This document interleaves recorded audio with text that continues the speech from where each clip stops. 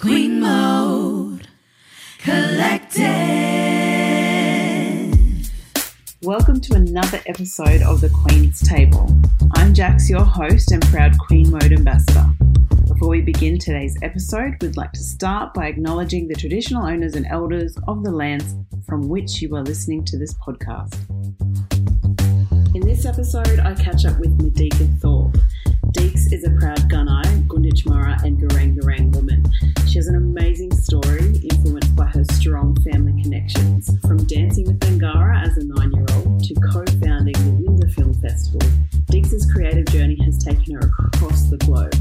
She's a trailblazer, hard worker and passionate First Peoples woman. Deeks' story is truly inspiring.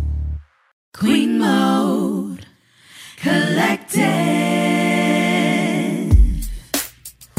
You're a queen. Q to the U-double-E-N. Welcome to Queen Mode Collective. You're a queen. You're a queen. Modern royalty. Keep your head held high. You're a queen. And don't you let anybody out there tell you otherwise. You're a queen. Solidarity in our community. You know the future is bright. You're a queen.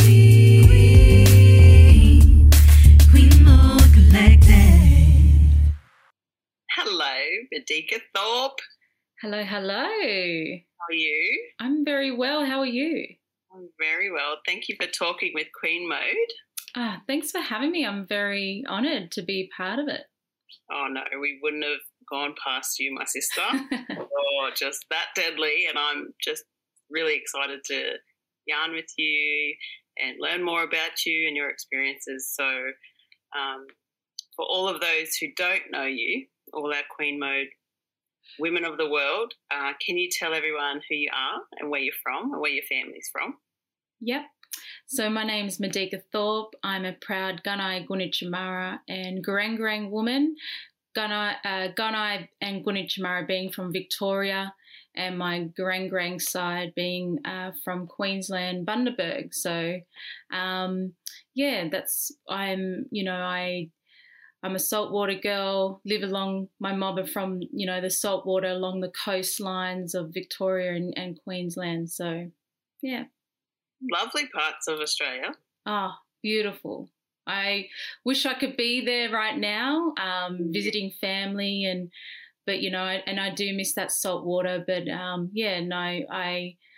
they are beautiful places and I'm lucky to kind of have that country that I can go back to. Yeah, that's right. We all need to do that. Yeah. Cool.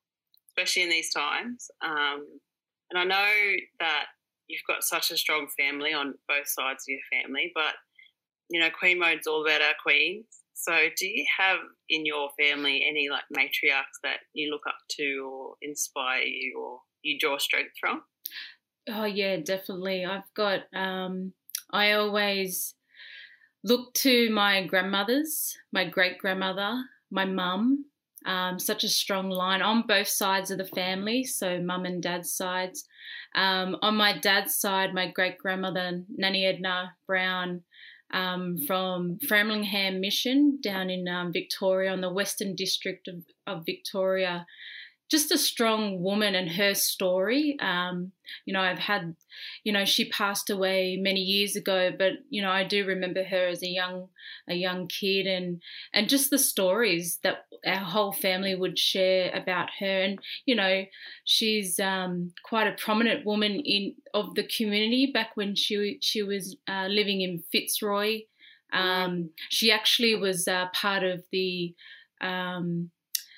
assimilation policy. So she was actually pretty much forced to move to the city from the mission, from the country and assimilate because she had a white father and a black mother. So, she had to live in the slums of Fitzroy when it was slummy. It's not like that today, but, and she had to she moved there actually with her father. And, she just, was you could imagine being a different world, living, there and trying to make ends meet but she, she found a community and there was a lot of black fellas living there. And, she became a part of that community and, and just seeing the poverty and the struggle with mob. And, and she was part of the movements, the different Aboriginal rights movements that were happening at the time. This is in the 30s. So this is like part of the Great Depression time. So, and just like the little things that I'd read about, and, these are things that we already know about our great-grandmother, but, her starting the first funeral fund, Aboriginal funeral fund, benefits fund, because she wanted her mob, the people in her community, to be buried with dignity. They were being buried as paupers. And that to me just is incredible because, it wasn't about herself. It wasn't about it was about helping the community and just,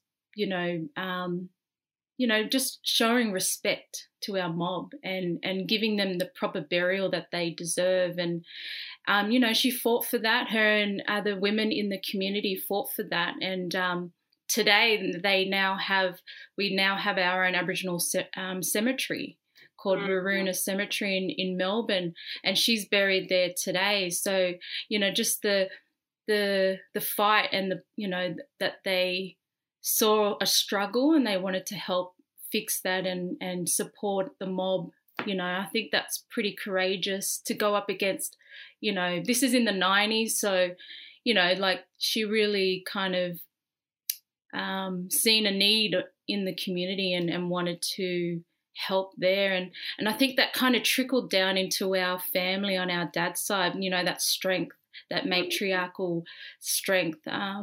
My grandmother being one of them, starting, helping establish the first Victorian Aboriginal Health Service. Yeah. And so it's just like that's what I draw strength from, and just then, my grandmother's children, my father and my uncles and aunties all being quite strong activists, in the community and just really standing up for what's right and for Aboriginal justice. And it's just, and then it kind of trickles down to our generation, and then we're being opened all these doors because of the fight that they've done in generations before us. So, it's this kind of trickle effect and generational kind of struggle, but also the fight. And that kind of fire in your belly that continues to burn, generations through. But, that's just my dad's side. And then, my mother's side, my grandmother, she was a South Sea Islander Aboriginal woman, being one of the last families to actually move into town, into Bundaberg. On the outskirts, they were fringe dwellers. They were living in the bush. And the struggles there to go and collect water, living in a hut with dirt floors. Like, this is like my grandmother's generation. This is my mum's generation where they've, so there's both sides is, both had their struggles, but there's also that kind of fighting spirit in them and, and being able to raise a beautiful family and, and just making ends meet and just it's amazing, hearing those stories of your family and what they've gone through to be, to give us what we have today. So I'm quite honoured to be part of, those women and part of that line of women. But I draw strength from them all the time. When I feel like I'm struggling myself, I always think about them. Yeah. That's amazing. Yeah. So amazing. And like just from what you were saying, that you're a family of storytellers, and I feel like the apple hasn't fallen far from the tree. Because, you're, like you say, you live every day with that fire in the belly, and you lent towards storytelling a little bit. Yeah. I guess leads me to you and your path, and I guess you can call it your professional life, but, you started from such a young age. A lot of us didn't start in the way you did. It was very unique, but you started storytelling through dance at a young age. What was that like, and what journey has your professional life taken? Well, like you said, yeah, it all started when I was quite young. Actually, my mum attended NAISDA, the Aboriginal Dance College in Glebe, when it was at the old church in Glebe, and just being dragged along to that after school and hanging out and just watching everyone rehearse and perform and singing in language and just the culture, and it was just so strong, and to be a witness to that really got me excited, and and just mum up there dancing, and and her doing her thing as well. Yeah. So I think that really inspired me to, I feel like that was my path. It was already kind of laid out for me, and I was just inspired by the people around me and being able to be in that kind of I guess, the kind of just having that experience, and, being in a community where, creative, performing arts was everywhere, and I think, even the primary school I went to really encouraged that. So, things just, it was just kind of naturally happened, I guess. And, at the age of 9, I was picked to perform in Bangarra, one of their first, productions, Praying Mantis Dreaming. And that was just like, wow, like, this little girl, just kind of dreaming big, and then getting the opportunity to perform on the big stage with these amazing dancers. It was incredible, and getting to travel around, the country and overseas, like, yeah, and I think that's where it really started. It was kind of this journey of really exploring, through dance, culture through dance, language through dance, like everything was through. And I feel like dance has always been this common thread through my life.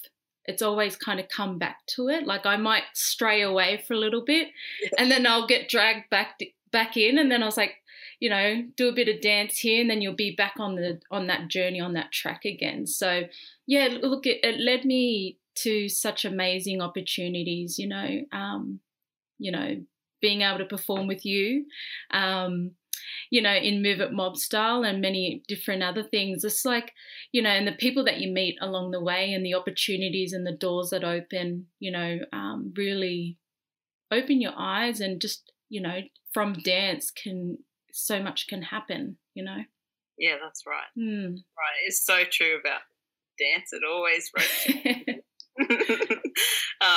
Doesn't matter how old you get, I swear. No.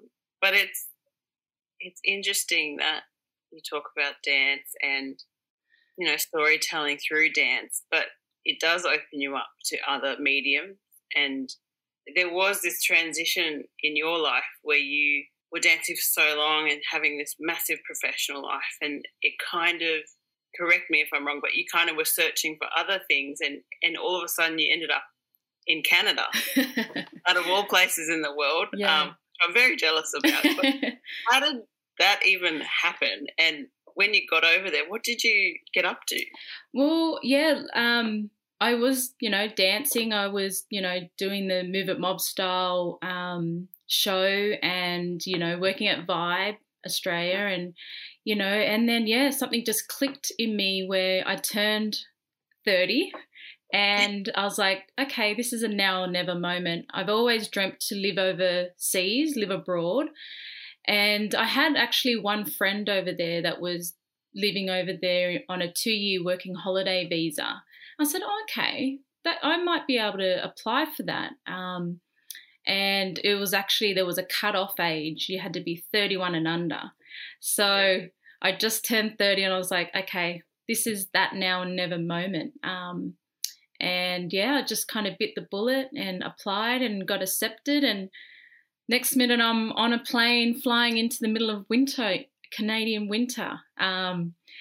It was quite the journey. I lived over there for 2 years, and it was more curiosity, I think. It was just But I didn't know what would follow after that. It was kind of just going over and just figure it out when I get there. And, I managed to kind of, lucky I had that one friend. She, showed me she showed me the ropes, how to catch the tram and how to catch the train, like just all the little things that you need to know when you move to a big city, But once I kind of had that under my belt, I knew I'll be right then, and had to go and find my community who I wanted to be part of, and, sought after, that kind of community that I would feel at home with. And that was looking out for, the Native Canadian mob over there. And I managed to, make many friends and, in the community and work in the community. So I was quite fortunate to, really kind of just make the most out of it. And then after 2 years, I felt like I was settled and didn't want to come home. Because after 2 years, you feel like you just found your feet, and then you're like, oh, I've got to go. I could have stayed, but, home was calling me, so. Yeah. So when you're in that moment before 30, that transition, like what inside of you made you trust your instincts to go and bite that bullet? Without the time being on it, what was the other thing that you were like, I think I can do this?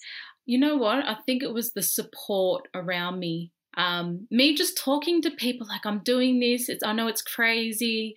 Blackfella living over, most blackfellas can't leave their own towns, let alone the country. But for me, I was a bit more kind of, I lived in the big city and then I was like, okay, what's the next best thing? What else can I do? And, I just talked to people. I talked to my friends and family, and they're like, go and do it, Deeks. This is an opportunity. If I could do it, I'll do it. And, our boss at the time, really encouraged me.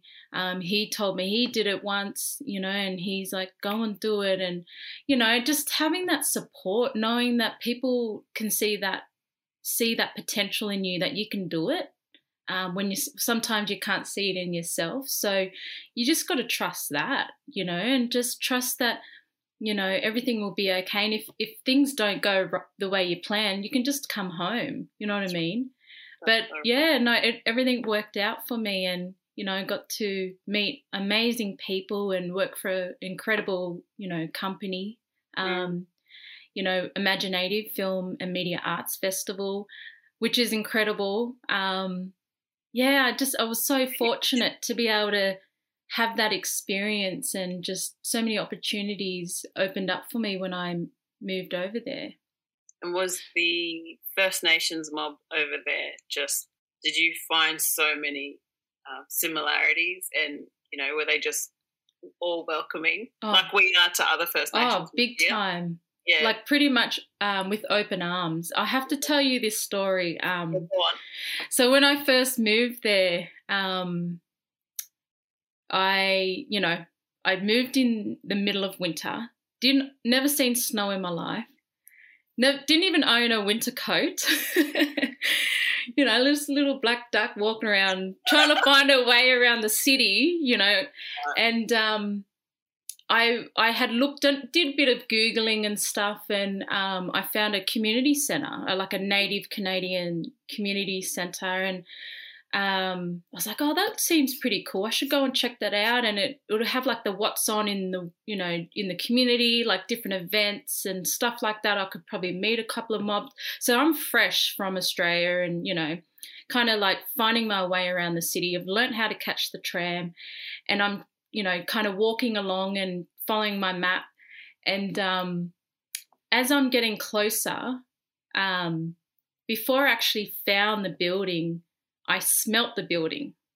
Wow. And I know it sounds strange, but as I was walking towards where this location, I smelt bushfire, campfire in the middle of the city. So I was kind of confused.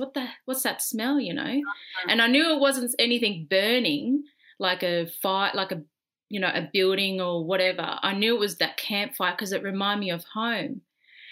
And so I kind of followed my smell. That was what led me. And I found the building, and then I figured out where the smoke was coming from. It was like a little fire at the front of the building. And there was a couple of mobs sitting around it. And, I kind of walked up the steps, and before I walked through the door, I kind of looked over to them and they gave me the head nod. The blackfella head nod. We all know what the head nod means. It's acknowledgement, hey, going, And I spun out because I was like, they do that here too. They do it over there as well. So at that instant, at that very moment, I knew I was at the right place at the right time. You just have that feeling, that gut feeling. Yeah. You're right. You feel right.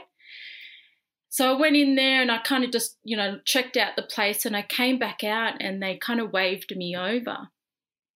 And so I went over to the fire and I introduced myself, and they introduced themselves, and they were spinning out that I was from Australia, and, so we had a good yarn, and I asked them, oh, what's the fire for? And they said, an elder passed away a couple of days ago, so we have to burn, we have to keep this fire going for a couple of days, and we have to keep the fire, they're the fire keepers. And I just thought that's something, that just reminded me of home, something that we would do at home, we're respectful to our elders. No. We all kind of come around a fire and tell our stories, and we do have our fire keepers too, and I ended up spending a couple of hours there yarning with them, and they ended up singing me a song in language. They had the hand drum. It was just so special. And that to me was like my introduction, or I guess my initiation into that country, my welcoming, you know what I mean? I felt very welcome then. And, those people are still I'm friends with today, and I stay in contact on social media. So just, I think just once you're over there, it is daunting, the thought of moving overseas. But once you're there and you find your place and you feel like you have that, you're welcomed, you're fine then. I felt like I was part of that community, and I don't think I would have survived as long as I did if I didn't have that community. So I really love sharing that story because it's just... I love that story. Because it's just, there was a connection to home. Yeah. And I felt right then, and I felt connected, even though I was so far away from home, I was connected. Wow. Yeah. That's such a good story. I mean, those 2 years seem like such a small amount of time, but what you experience will, like you say, carries on now. Yeah. But you did get to work at Imaginative, which is real, one of the biggest film festivals in the world. Yeah. And then you came home. Yep. And then you found yourself dealing with, organising and starting Winder Film Festival in Australia. Yeah. Which was the first one, right? Well, that was the first one. Yeah.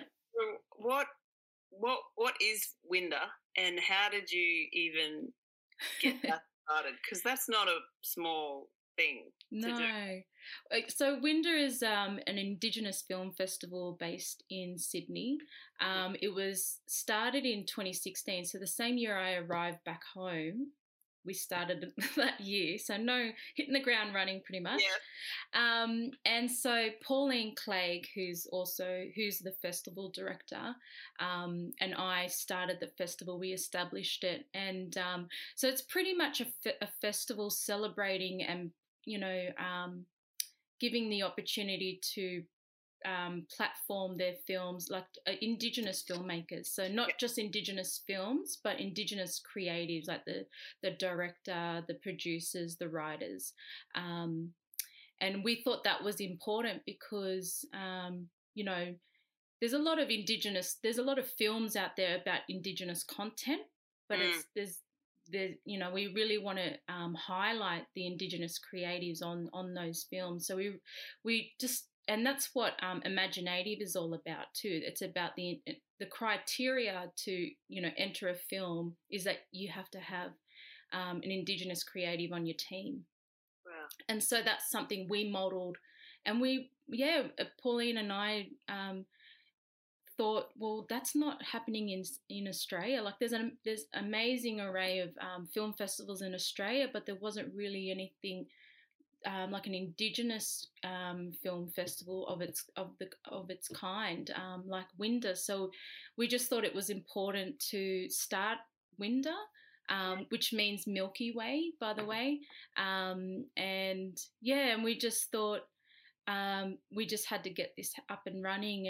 And we had our first film festival in November in 2016, and it's still running. I'm no longer the one of the festival directors, but I'm still associated. So, it was just an honour and a privilege to help establish a film festival like Winder and of its kind. And it was amazing to be part of it. And my journey to Canada and working at Imaginative really allowed me to be a part of that Winder experience. So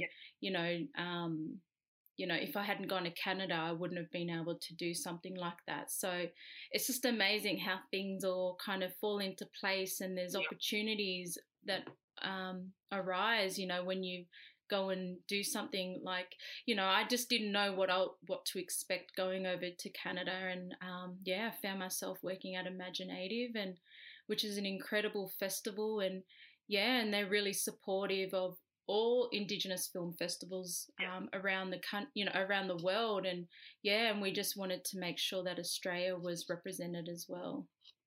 It's amazing. And during Winder, I mean, what a learning curve. You get off the plane and within months you've got this massive festival, produce this massive festival. I mean, what was some of the highlights of working on Winder? Yeah. And what were the challenges as well? Because, a lot of us are in those sorts of roles where we're producing or co-directing or events or, creative direction. What were your takeaways from that time with Winder? I think the first year I feel like it wasn't just a breeze. Like, I think it was something exciting, and that people were really excited about it when we would bring that idea to them. And, we just wanted to make it work and make it happen. So, I think maybe just trying to, I think really time was against us, to be honest, but we just wanted to get it happening. So I think that was one of the challenges, but also just resources and funding, like trying to get that sponsorship and having like the right marketing, and it's just, you needed like all those things really, and all those things cost money. So we just had to do what we could with what resources and funding we had.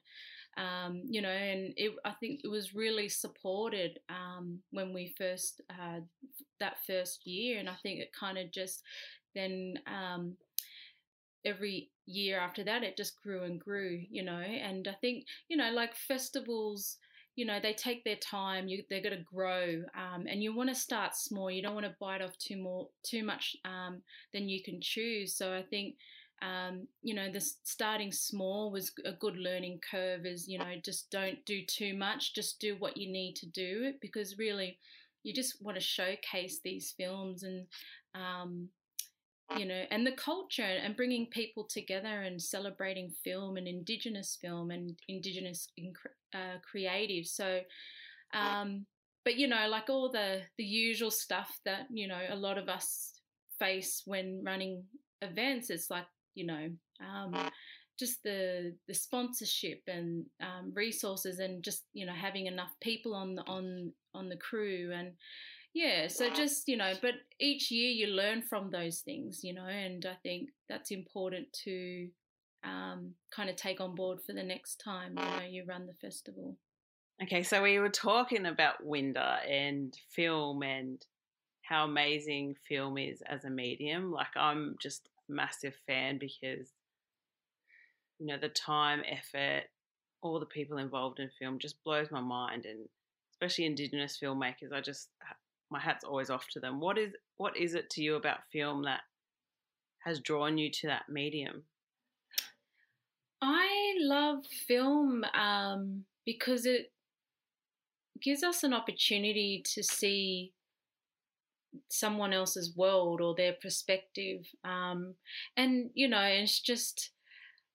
so there's a way that you can relate to some of those stories as well, especially when there's Aboriginal and Torres Strait Islander filmmakers, but even just like First Nations around the world, like how our stories relate in a way, and as quite the same narrative but just different perspectives. Indigenous film is like, I'm just so happy that I was able to kind of see that and be immersed in that industry. It's such an industry in itself, that I was able to kind of really see for myself and really rub shoulders with these amazing filmmakers, and even just the industry people as well, like the people behind the scenes running the festivals, just really understanding how important it is to tell our stories, and really claiming that back for ourselves. And it's just such a strong industry. And I just love that, we can tell our stories in our own way, on these massive platforms, and people are loving watching these films because it's educational as well. It's giving them an opportunity to see it in our eyes, in our perspectives. So they're just so important, that we're being able to tell our own stories in this way. So true. So true. I wonder how your time in Canada and with Winder, and that was a few years ago, and what you've been up to in the meantime, and how you've been drawing from your experiences in those two massive areas to now, and what your goals are now, what you've been up to recently. Can you share, or is it? No, soon as I got back from Canada, and then doing starting Winder, and just so many things have happened since then. So many amazing opportunities. Like I say, doors open because one door closes, another door opens, and I've just been so fortunate to kind of had that experience, like an ongoing experience, of opportunities. What have I been up to in the last few years? It's already been 5 years since I've been back from Canada, which is just crazy to me. But so much has happened since then, going on to work with Black comedy, in the production kind of side of things, and then that kind of developing into a bit of a role. Then, because I worked there for 2 seasons, and just being able to identify something, there was a need, like there was a gap in the industry whilst I was working there, and I was able to fulfill that gap whilst in my other role. And then that gap being that there wasn't enough, agencies, extra agencies in particular that had in Aboriginal and Torres Strait Islander people on their books. So my job was to go and find these people. So we had, Aboriginal and Torres Strait Islander faces and extras in these shots, in these scenes. So that was a task in itself, but obviously there was a need there, and I was able to fulfill every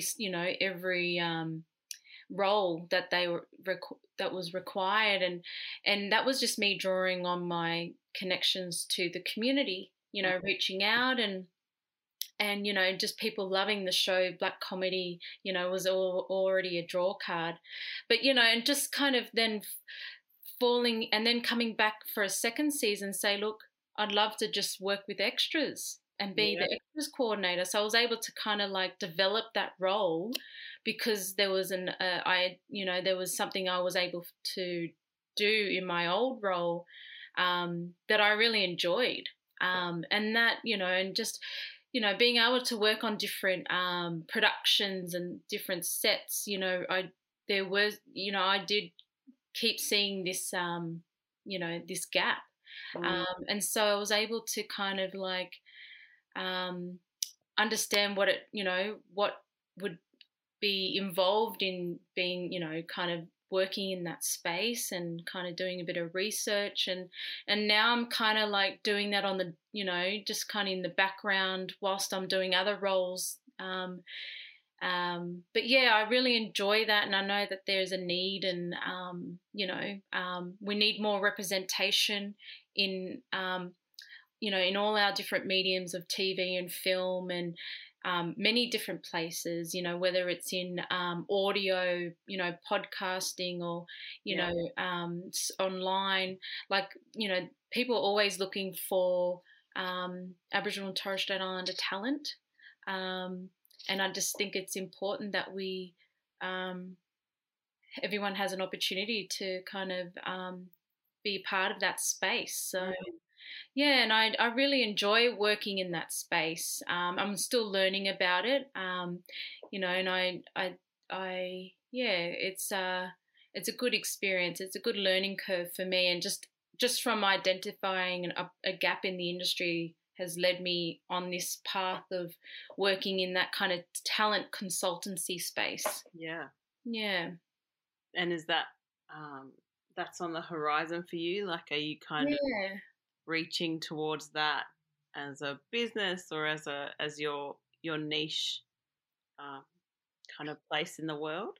Yeah, I have I have the business. It is a registered business, but I haven't actually put it out to the world yet. It's still something I'm kind of workshopping and playing around with, but I'm doing the work. So I still get contacted by people, and not just like film and TV. I'm getting contacted by design studios that are looking for people to, get feedback to test products so they can design better and bigger and products or projects, because they want feedback or information from not just the broader community, but from Aboriginal and Torres Strait Islander people as well. So it's making sure that we're involved in that kind of those processes. So there's just so much going on, and I think my strengths are is that I was able to kind of connect with community and pull people together, and so it's just me really building on those contacts, building that database, and just just knowing that this is like kind of taking baby steps and just understanding the industry, but being able to kind of still work in this space. But yeah, this is kind of like my little side hustle at the moment. Hopefully it's something that will grow bigger, and I'll be able to kind of focus on it solely. But in the meantime, I'm working on other things in the producing space actually. So being able to kind of stretch myself around just to kind of really experience many different areas within the film and TV space. So yeah. So there's more to come, everyone. What's really interesting is what you were saying is that you saw this gap from your experience and you wanted to fill it, and it's very similar to what we talked about right at the beginning about your family and your elders, and they saw gaps in our communities, and they wanted to fill them and grow things. So I think that's just like an amazing thing. I didn't even make that connection. Like, I didn't even realize. Yeah, there you go. Totally did that. Yeah, that's pretty cool. Yeah, that's very cool. Very cool. And I know you spoke about your dad previously, but your dad's just totally follow. And if you don't know who Deeks' dad is, Google it. But he, I know that you were really interested in his story and someone capturing his story in film or a documentary type. But you wanted to have some, your family wanted to have some sort of ownership in that creative process. And how's that going? Is that going ahead still? Have you managed to really be able to control that space and the storytelling of him and all of that? Yeah, look, so yeah, Dad, there's a filmmaker that's wants to do a story on Dad, and he's reached out to my sister and I and other family members just to kind of be involved in the process, and it's actually on pause at the moment because of COVID and kind of all that, but I think I just want to be part of that and make sure the story, Dad's happy with that story and that narrative and like that's something that I'm quite passionate about is, especially documentary. I love documentary, but Dad, he's Robbie Thorpe, just kind of having that, just having that story, him just kind of being who he is, and he's still who he is today, being the strong activist, kind of always fighting, he's hardcore, but he's staunch and he gets his message across, and he's inspired a lot of people, a lot of the younger, younger mob, the younger movements, especially the Warriors Against Resistance, down in Victoria. So, it's good to see that all his work has kind of like really, really just shown, he can just kind of sit back and say, like a lot of the stuff that he's done has kind of trickled into the minds of other, young people that are standing up and fighting now and can really look to Dad and say, thank you, Uncle, thank him as their elder, and even, my cousins even call him Dad because he's just got that, that kind of energy and that kind of caring, personality of like just, showing us and teaching us every day. I could sit down with Dad and he'll just talk my ear off because he's got so much to say, and he's always thinking ahead. And, I just treasure those moments, and I wish I could just record everything because it's, just to contain information when he's talking, it's, but he's been doing this for many years, since he was a young fella, and, his inspiration's been Uncle Gillan McGuinness, Gary Foley, of the likes, and just, many other amazing staunch leaders in our communities. They've all inspired each other. Like they've all been like supportive of each other. They always kind of like they all carry the same message, and it's really just to fight for our freedom, our justice, the peace. We're not here to start wars. We're here to just have real peace at the end of the day, and take back what's rightfully ours. But yeah, like so the story's there. The docu's kind of on pause at the moment, but hopefully something we can get that, I can help the filmmaker to kind of push it across the line, and and we can tell Dad's story. That's so good. Yeah, you're taking ownership of your family's story, and I know he'd be proud to have you by his side as he goes through this process, because it's going to be a massive process, but a really important one for your family. So that's amazing. And you said the word, but you said activist and you said leader. But what those words in our community are so strong and so powerful. So do you see yourself in the same sort of lens as your dad or the people in your family? Like, do you see yourself as an activist or a leader? And what are leaders to you these days? I think I see leaders as my elders, because they're the knowledge holders, and they share the knowledge. And I'm just inspired by them because, you just sit down and have a cup of tea with them and they just tell you stories, and it's just amazing how they, can remember in so much detail. Like with my grandmother, my father's mum, just her memory is incredible, and just being able to yarn and just take that time to just really listen. They're my leaders. They're the people I look up to. And I think we all do in a way. We all inspired and look up to our elders and our especially our women, the women in our lives. But to me, I don't really see myself as a leader. I don't know. I guess I see myself as a contributor. I contribute to community in some way, in different variant ways, like whether it's filling gaps with extras on a film set, or helping to get an Aboriginal filmmaker's film on screen or something like that. Like I just, in some way I'm contributing, and I'm happy with that, and if I can help someone in some way, I will, so I guess, I see leadership as eldership. Yes. Yeah. Yeah. Contributor. Couldn't have said it.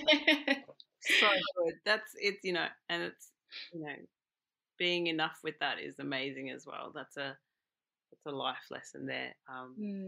But I did want to ask you about life lessons, and you talk about your elders and how you run each day and each project, and you think about them. What do you do? What do you tell yourself when you feel like you're stuck, or you feel like you're in that transition mode that we all go through in our periods, or at different periods in our lives? What do you say to yourself, or what do you keep remembering when you need to find that extra bit to keep going? I always have to go for a walk and clear my head, whether I'm just going to the ocean and watching the waves and just soaking up nature, really. And it's not even words, it's just surroundings.